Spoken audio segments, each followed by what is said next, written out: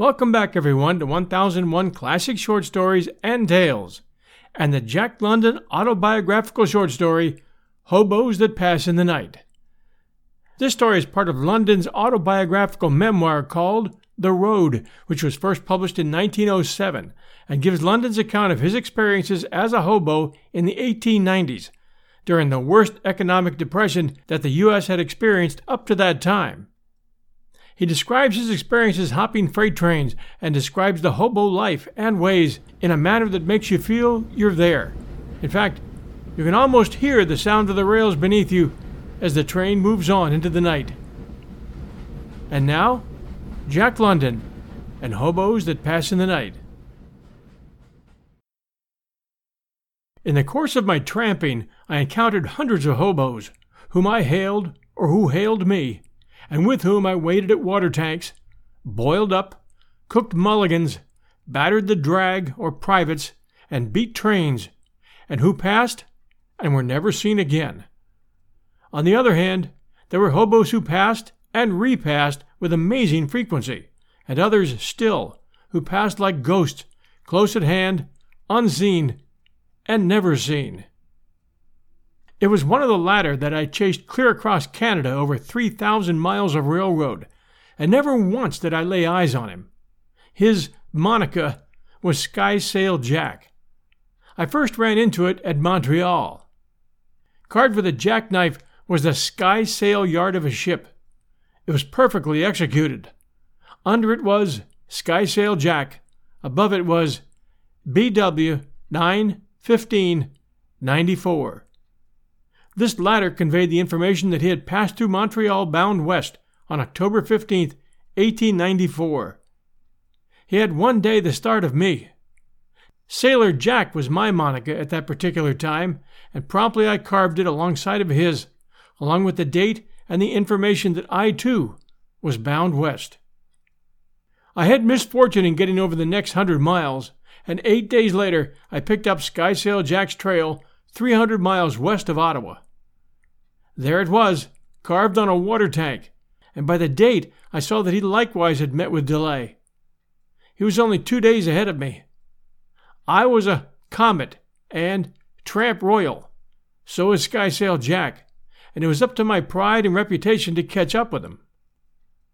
I railroaded day and night, and I passed him.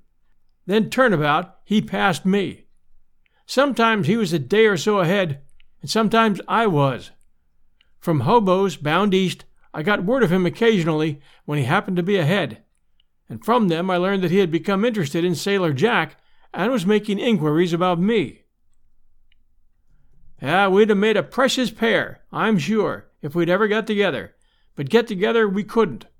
I kept ahead of him clear across Manitoba, but he led the way across Alberta, and early one bitter gray morning, at the end of a division just east of Kicking Horse Pass, I learned that he'd been seen the night before between Kicking Horse Pass and Rogers Pass. It was rather curious the way the information came to me.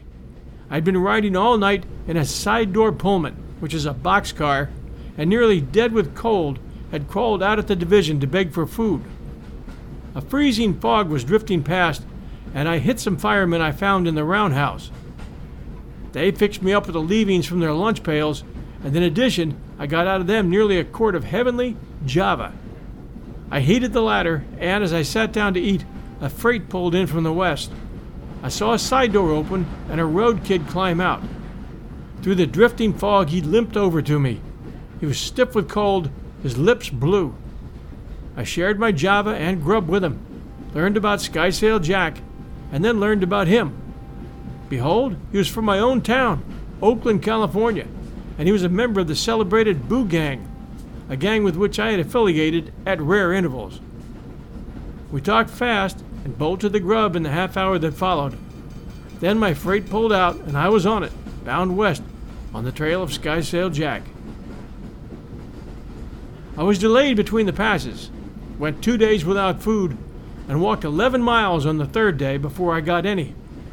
And yet I succeeded in passing Skysail Jack along the Fraser River in British Columbia. I was riding passengers then and making time, but he must have been riding passengers too, and with more luck or skill than I, for he got into Mission ahead of me. Now, Mission was a junction, 40 miles east of Vancouver. From the junction, one could proceed south through Washington and Oregon over the northern Pacific. I wondered which way Skysail Jack would go, for I thought I was ahead of him. As for myself, I was still bound west of Vancouver. I proceeded to the water tank to leave that information, and there, freshly carved, with that day's date upon it, was Skysail Jack's Monica. I hurried on into Vancouver, but he was gone. He had taken ship immediately and was still flying west on his world adventure. Truly, Skysail Jack, you were a tramp royal, and your mate was the wind that tramps the world. I take off my hat to you. You were blowed in the glass, all right. A week later, I too got my ship, and on board the steamship Umatilla, in the forecastle, was working my way down the coast to San Francisco. Skysail Jack and Sailor Jack, gee, if we'd ever got together. Water tanks are tramp directories. Not all in idle wantonness do tramps carve their monicas, dates, and courses. Often and often have I met hoboes earnestly inquiring if I'd seen anywhere such and such a stiff or his monica. And more than once I've been able to give the monica of recent date, the water tank, and the direction in which he was then bound. And promptly the hobo to whom I gave the information lit out after his pal. I have met hoboes who, in trying to catch a pal, had pursued clear across the continent and back again, and were still going. Monicas are the nom de rails that hoboes assume or accept when thrust upon them by their fellows. Leary Joe, for instance, was timid and was so named by his fellows. No self-respecting hobo would select Stew-Bum for himself. Very few tramps care to remember their pasts during which they ignobly worked, so monicas based upon trades are very rare, though I remember having met the following: Molder Blackie, Painter Red, Chai Plumber, Boilermaker, Sailor Boy, and Printer Beau. Chai, pronounced shy by the way, is the argot for Chicago. A favorite device of hobos is to base their monicas on the localities from which they hail, as New York Tommy, Pacific Slim, Buffalo Smithy, Canton Tim, Pittsburgh Jack, Syracuse Shine, Troy Mickey, KL Bill, and Connecticut Jimmy. Then there was Slim Jim from Vinegar Hill, who never worked and never will. A shine is always a Negro, so called, possibly, from the highlights on his countenance. Texas shine or Toledo shine convey both race and nativity. Among those that incorporated their race, I recollect the following: Frisco Sheeny, New York Irish, Michigan French, English Jack, Cockney Kid, and Milwaukee Dutch. Others seem to take their monicas in part from the color scheme stamped upon them at birth, such as Shy Whitey, New Jersey Red, Boston Blackie, Seattle Brownie, and Yellow Dick and Yellow Belly, the last a Creole from Mississippi, who, I suspect, had his monica thrust upon him. Texas Royal, Happy Joe, Bust Connors, Burley Beau, Tornado Blackie, and Touch McCall used more imagination in rechristening themselves. Others, with less fancy, carry the names of their physical peculiarities, such as Vancouver Slim, Detroit Shorty, Ohio Fatty, Long Jack, Big Jim, Little Joe, New York Blink, Shy Nosy, and Broken Back Ben. By themselves come the road kids, sporting an infinite variety of monicas. For example, the following, whom here and there I've encountered: Buck Kid, Blind Kid, Midget Kid, Holy Kid, Bat Kid, Swift Kid, Cookie Kid, Monkey Kid, Iowa Kid, Corduroy Kid, Orator Kid, who could tell how it happened, and Lippy Kid, who was insolent. Depend on it. On the water tank at San Marshal, New Mexico, a dozen years ago, was the following hobo bill of fare: 1. Main drag fare. 2. The bull's not hostile. 3. Roundhouse good for kipping. 4. Northbound trains no good. 5.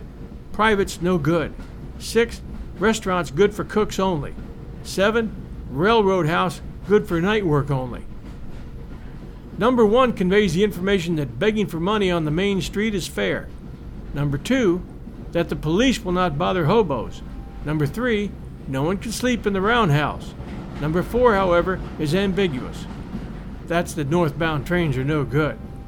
The northbound trains may be no good to beat, and they may be no good to beg.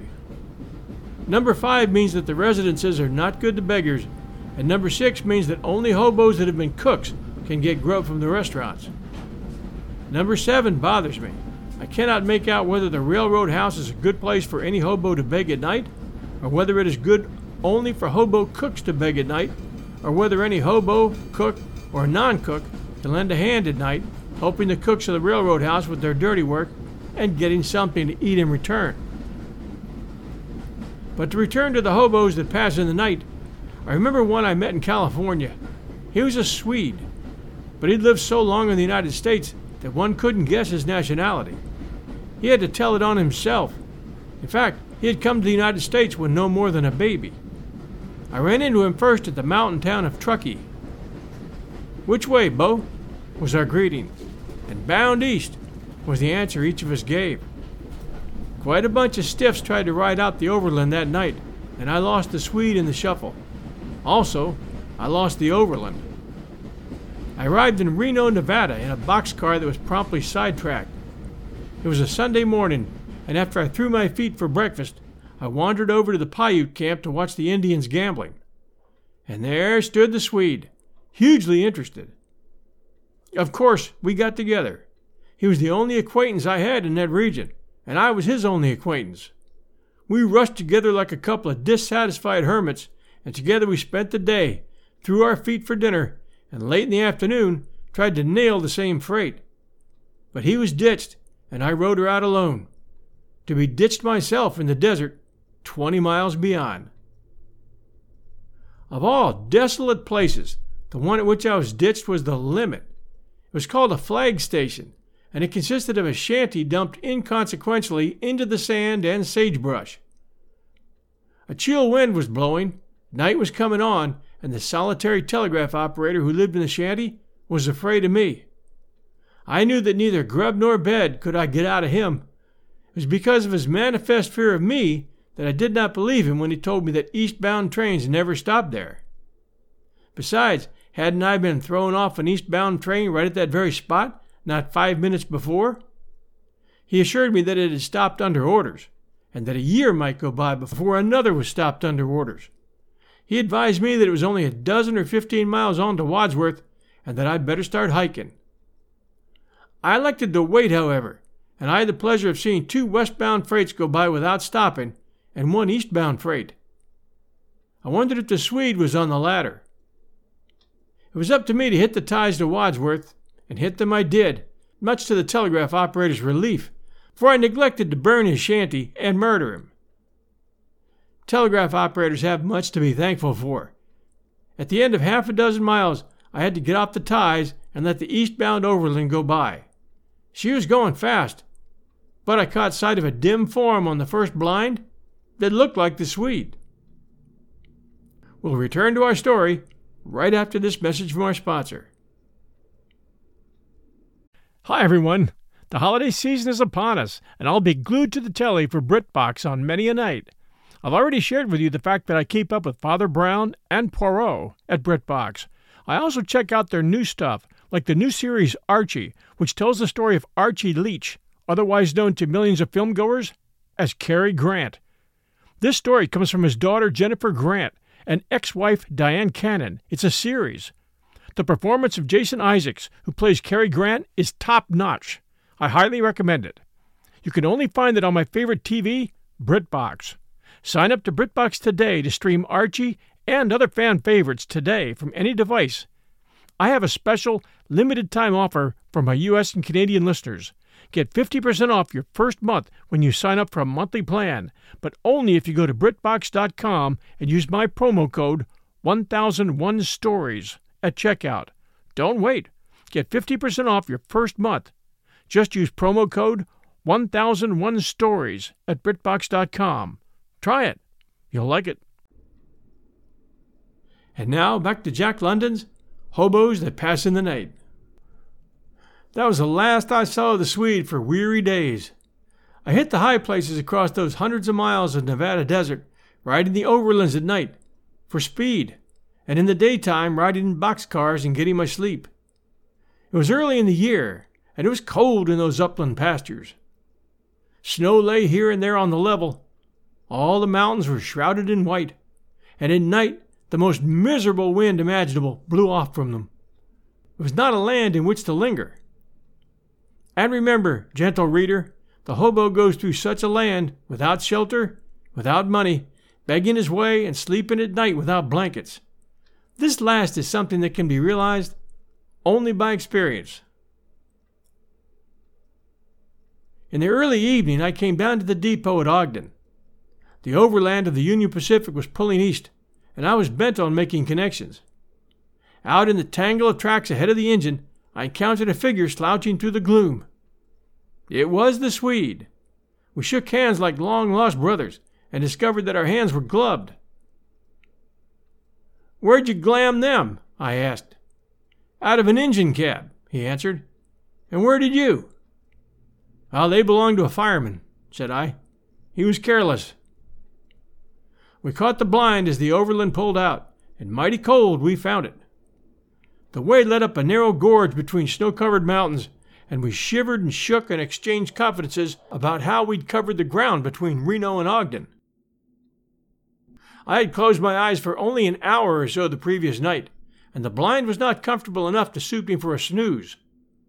At a stop, I went forward to the engine. We had on a double-header, 2 engines, to take us over the grade. The pilot of the head engine, because it punched the wind, I knew would be too cold, so I selected the pilot of the second engine, which was sheltered by the first engine. I stepped on the cowcatcher and found the pilot occupied. In the darkness, I felt out the form of a young boy. He was sound asleep. By squeezing, there was room for 2 on the pilot, and I made the boy budge over and crawled up beside him. It was a good night. The shacks, brakemen, didn't bother us, and in no time we were asleep. A wreck ahead blocked the line. The dead engineer had been brought in, and his body attested the peril of the way. A tramp also had been killed, but his body had not been brought in. I talked with the boy. He was 13 years old. He had run away from his folks in some place in Oregon, and was headed east to his grandmother. He had a tale of cruel treatment in the home he had left that rang true. Besides, there was no need for him to lie to me. I was just a nameless hobo on the track. And that boy was going some, too. He couldn't cover the ground fast enough. When the division superintendents decided to send the overland back over the way it had come, then up on a cross jerk to the Oregon short line, and back along that road to tap the Union Pacific the other side of the wreck, that boy climbed upon the pilot and said he was going to stay with it. This was too much for the Swede and me. It meant traveling the rest of that frigid night in order to gain no more than a dozen miles or so. We said we'd wait till the wreck was cleared away, and in the meantime, get a good sleep. Now, it's no snap to strike a strange town, broke, at midnight, in cold weather, and find a place to sleep. The Swede hadn't a penny. My total assets consisted of 2 dimes and a nickel. From some of the town boys we learned that beer was 5 cents and that the saloons kept open all night. There was our meat. 2 glasses of beer would cost 10 cents. There'd be a stove and chairs, and we could sleep it out till morning. We headed for the lights of a saloon, walking briskly, the snow crunching under our feet, and a chill little wind blowing right through us. Alas, I had misunderstood the town boys. Beer was 5 cents in one saloon only in the whole burg, and we didn't strike that saloon. But the one we entered was all right. A blessed stove was roaring white hot. There were cozy cane-bottomed armchairs, and a none too pleasant-looking barkeeper who glared suspiciously at us as we came in. A man cannot spend continuous days and nights in his clothes, beating trains, fighting soot and cinders, and sleeping anywhere, and maintain a good front. Our fronts were decidedly against us, but what did we care? I had the price in my jeans. "2 beers," said I nonchalantly to the barkeeper, and while he drew them, the Swede and I leaned against the bar and yearned secretly for the armchairs by the stove. The barkeeper set the 2 foaming glasses before us, and with pride I deposited the 10 cents. Now I was dead game. As soon as I learned my error in the price, I'd have dug up another 10 cents. Never mind if it did leave me only a nickel to my name, a stranger in a strange land. I'd have paid it all right. But that barkeeper never gave me a chance. As soon as his eyes spotted the dime I'd laid down, he seized the 2 glasses, one in each hand, and dumped the beer into the sink behind the bar. At the same time, glaring at us malevolently, he said, "You got scabs on your nose." I hadn't either, and neither had the Swede. Our noses were all right. The direct bearing of his words was beyond our comprehension, but the indirect bearing was as clear as print. He didn't like our looks, and beer was evidently 10 cents a glass. I dug down and laid another dime on the bar, remarking carelessly, "Oh, I thought this was a 5-cent joint." "Your money's no good here," he answered, shoving the 2 dimes across the bar to me. Sadly, I dropped them back into my pocket. Sadly, we yearned toward the blessed stove and the armchairs. And sadly, we went out the door into the frosty night. But as we went out the door, the barkeeper, still glaring, called after us, "You got scabs on your nose, see?" I've seen much of the world since then, journeyed among strange lands and peoples, opened many books, sat in many lecture halls, but to this day I've pondered long and deep. I've been unable to divine the meaning in the cryptic utterance of that barkeeper in Evanston, Wyoming. Our noses were all right. We slept that night over the boilers in an electric lighting plant. How we discovered that kipping place, I can't remember. We must have just headed for it, instinctively, as horses head for water or carrier pigeons head for home coat. But it was a night not pleasant to remember. A dozen hoboes were ahead of us on top of the boilers, and it was too hot for all of us. To complete our misery, the engineer would not let us stand around down below. He gave us our choice of the boilers or outside in the snow.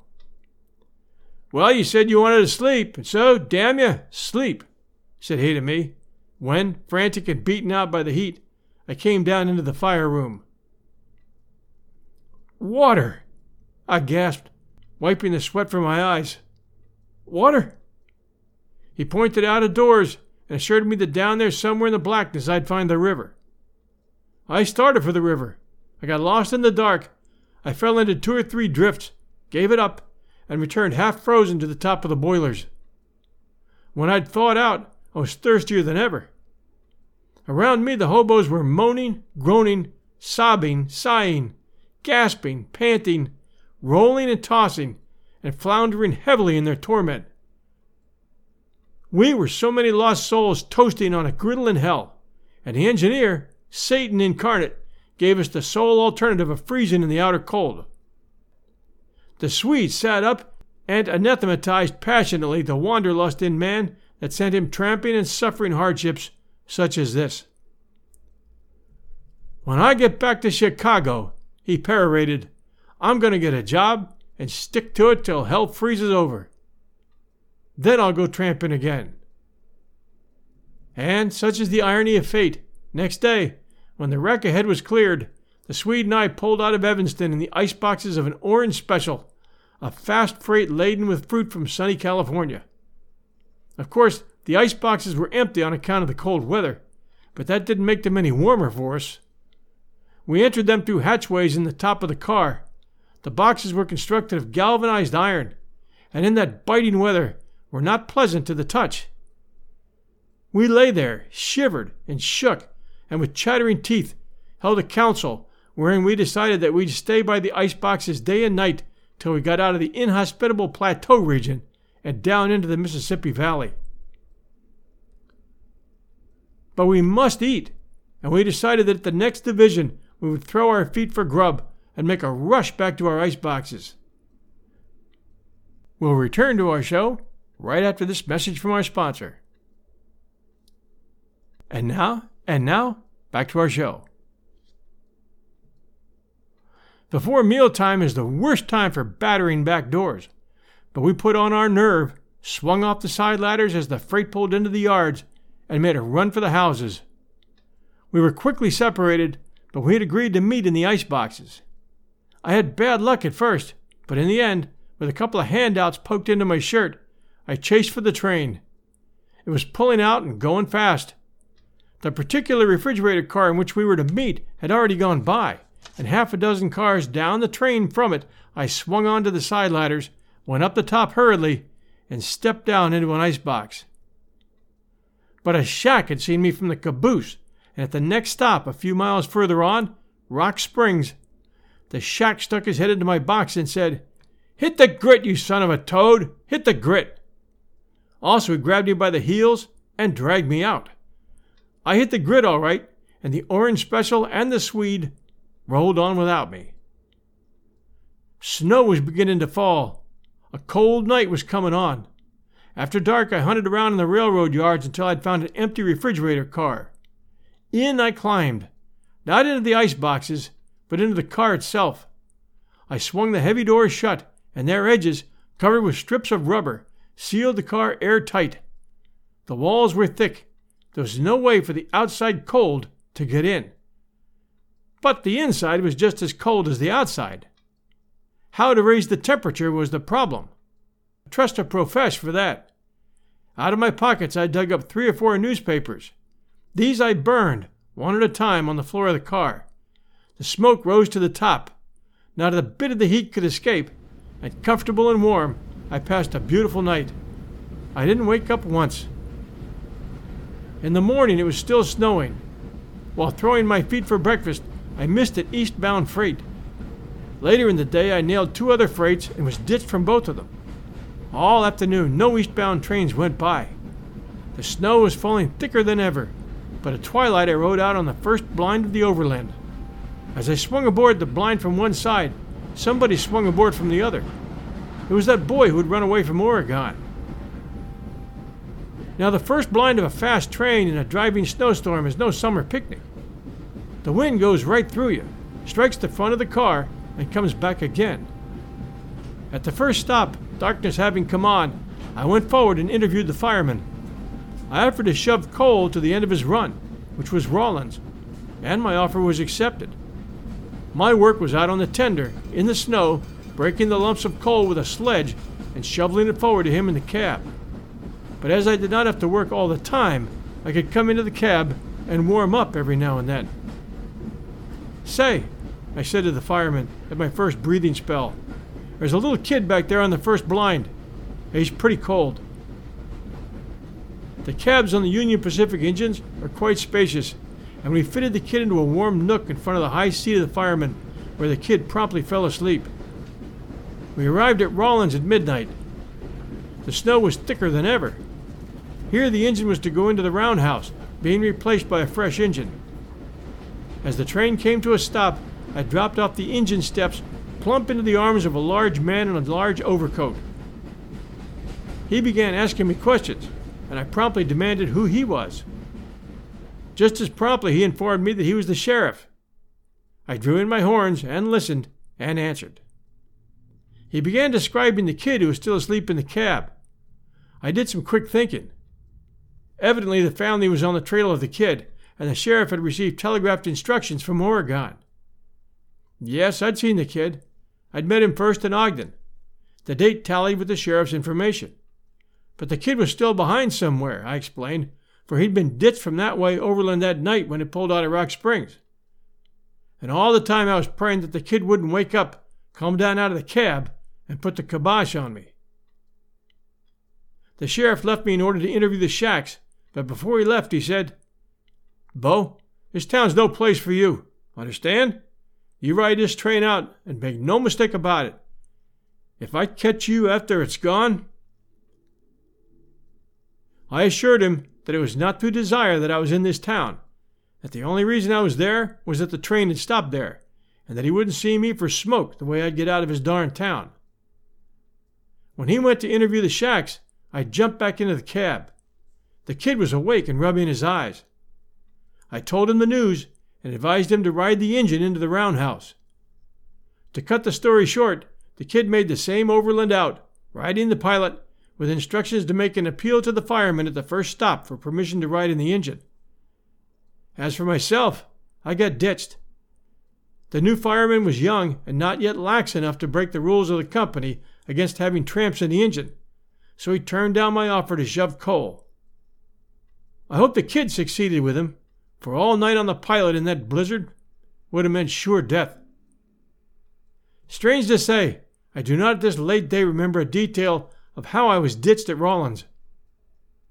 I remember watching the train as it was immediately swallowed up in a snowstorm and of heading for a saloon to warm up. Here was light and warmth. Everything was in full blast and wide open. Faro, roulette, craps, and poker tables were running, and some mad cow punchers were making the night merry. I had just succeeded in fraternizing with them and was downing my first drink at their expense when a heavy hand descended upon my shoulder. I looked around and sighed. Yes, it was the sheriff. Without a word, he led me out into the snow. "There's an orange special down there in the yards," said he. "It's a damn cold night," said I. "It pulls out in 10 minutes, said he. That was all. There was no discussion, and when that orange special pulled out, I was in the ice boxes. I thought my feet would freeze before morning, and the last 20 miles into Laramie I stood upright in the hatchway and danced up and down. The snow was too thick for the shacks to see me, and I really didn't care if they did. My $0.25 bought me a hot breakfast at Laramie, and immediately afterward I was on board the blind baggage of an overland that was climbing to the pass through the backbone of the Rockies. One does not ride blind baggages in the daytime, but in this blizzard at the top of the Rocky Mountains, I doubt if the shacks would have had the heart to put me off. If they didn't, they made a practice of coming forward at every stop to see if I was frozen yet. At Ames Monument at the summit of the Rockies, I forget the altitude, the shack came forward for the last time. "Say, Bo," he said, "you see that freight sidetracked over there to let us go by?" I saw. It was on the next track, 6 feet away. A few feet more in that storm, I couldn't have seen it. Well, the after push of Kelly's army is in one of them cars. They got 2 feet of straw under them, and there's so many of them that they keep the car warm.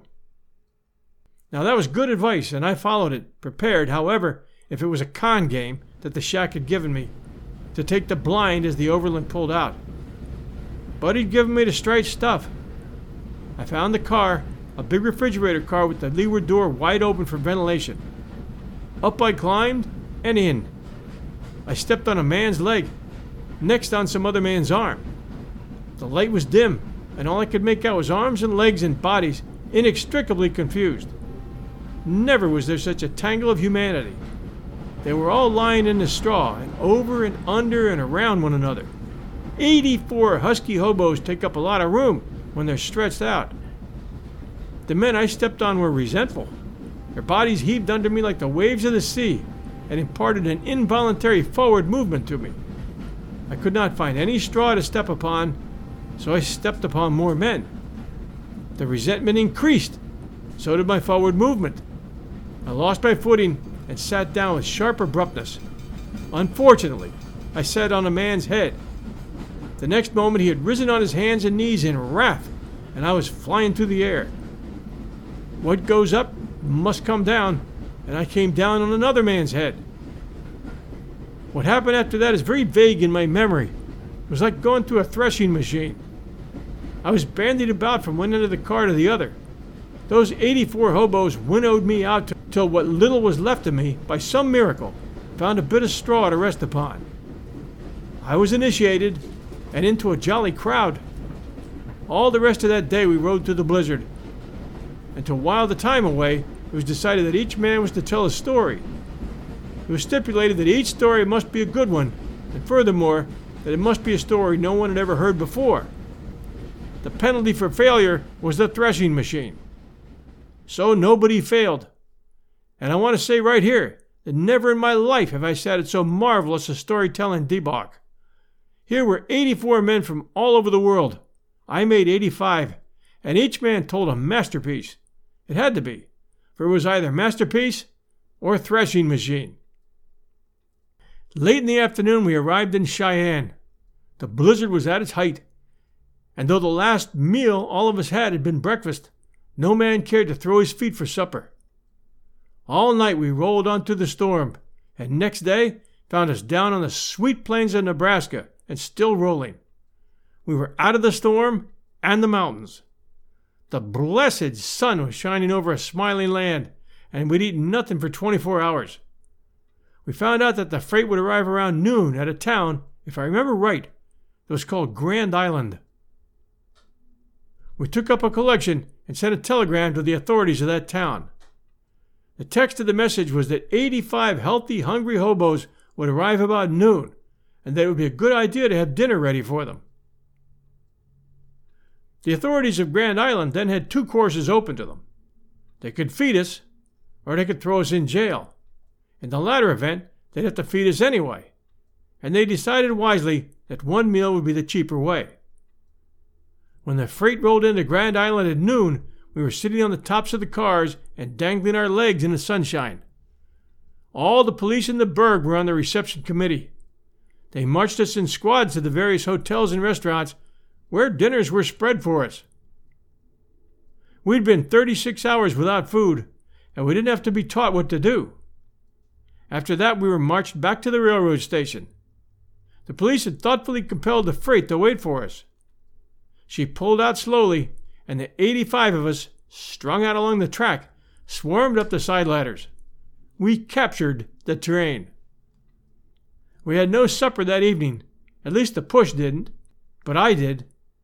Just at supper time, as the freight was pulling out of a small town, a man climbed into the car where I was playing Pedro with 3 other stiffs. The man's shirt was bulging suspiciously. In his hand he carried a battered quart measure from which arose steam. I smelled Java. I turned my cards over to one of the stiffs who was looking on and excused myself. Then, in the other end of the car, pursued by envious glances, I sat down with the man who had climbed aboard and shared his Java and the handouts that had bulged his shirt. And you know who it was? It was the Swede. At about 10 o'clock in the evening, we arrived at Omaha. "Let's shake the push," said the Swede to me. "Sure," said I. As the freight pulled into Omaha, we made ready to do so, but the people of Omaha were also ready. The Swede and I hung upon the side ladders, ready to drop off. But the freight didn't stop. Furthermore, long rows of policemen, their brass buttons and stars glittering in the electric lights, were lined up on each side of the track. The Swede and I knew what would happen to us if we ever dropped off into their arms. We stuck to those side ladders, and the train rolled across the Missouri River to Council Bluffs. General Kelly, with an army of 2,000 hobos, lay in camp at Chautauqua Park, several miles away. The after push we were with was General Kelly's rear guard, and detraining at Council Bluffs, it started to march to camp. The night had turned cold, and heavy wind squalls accompanied by rain were chilling and wetting us. Many police were guarding us and herding us to the camp. The Swede and I watched our chance and made a successful getaway. The rain began coming down in torrents, and in the darkness, unable to see our hands in front of our faces, like a pair of blind men, we fumbled about for shelter. Our instincts served us, for in no time we stumbled upon a saloon. Not a saloon that was open and doing business, not merely a saloon that was closed for the night, and not even a saloon with a permanent address, but a saloon propped up on big timbers with rollers underneath, that was being moved from somewhere to somewhere. The doors were locked. A squall of wind and rain drove down upon us. We didn't hesitate. Smash went the door, and in we went. I've made some tough camps in my time, carried the banner in infernal metropolises, bedded in pools of water, slept in the snow under 2 blankets when the spirit thermometer registered 74 degrees below zero, which is a mere trifle of 106 degrees of frost. But I want to say right here that I never did make a tougher camp, pass a more miserable night than that night I passed with the Swede in the itinerant saloon at Council Bluffs. In the first place, the building, perched up as it was in the air, had exposed a multitude of openings in the floor through which the wind whistled. In the second place, the bar was empty. There was no bottle of firewater with which we could warm ourselves and forget our misery. We had no blankets, and in our wet clothes, wet to the skin, we tried to sleep. I rolled under the bar, and the Swede rolled under the table.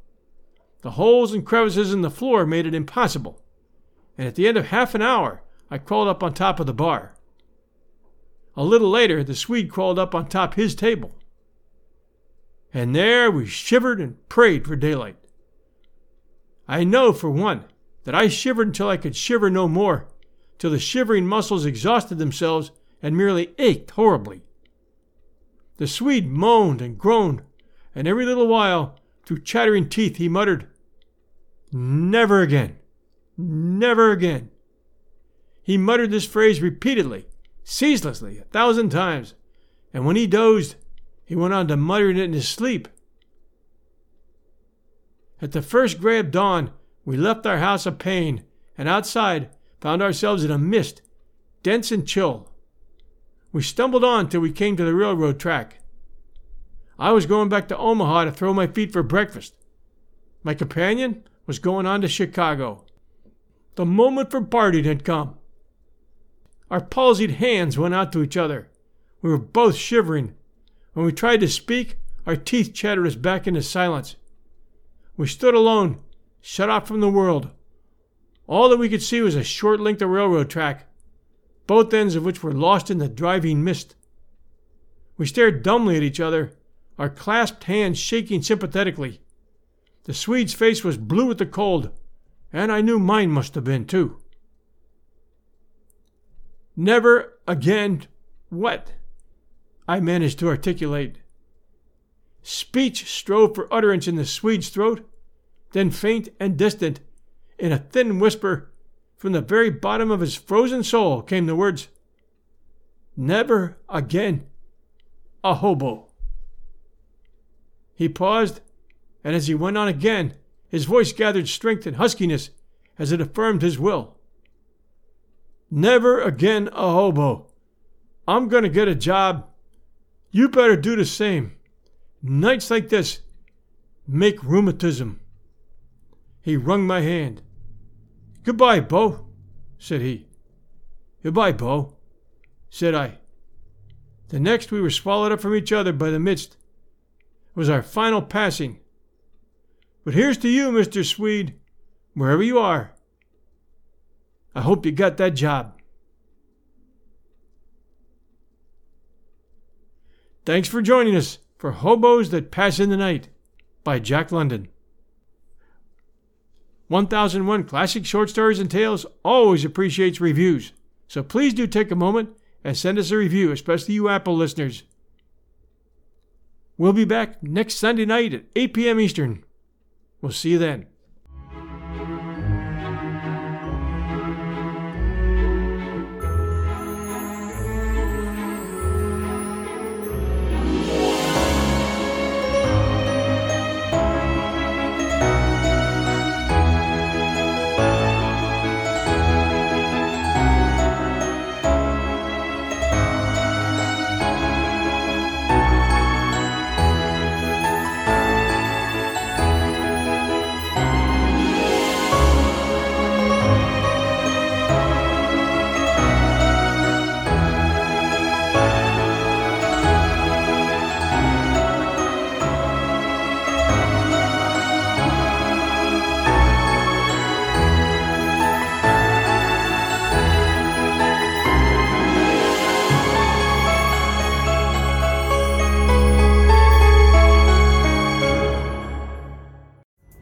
Pulling up to Mickey D's just for drinks? Oh yeah, that's me. Nothing extra, just perfection and a straw. Coming in hot for the coldest cups on the block. Because there are drinks. Then there are drinks from McDonald's. Mix things up with any size lemonade or sweet tea for $1.49. Perfect with our classic fries. Price and participation may vary. Cannot be combined with any other offer. Ba-da-ba-ba-ba.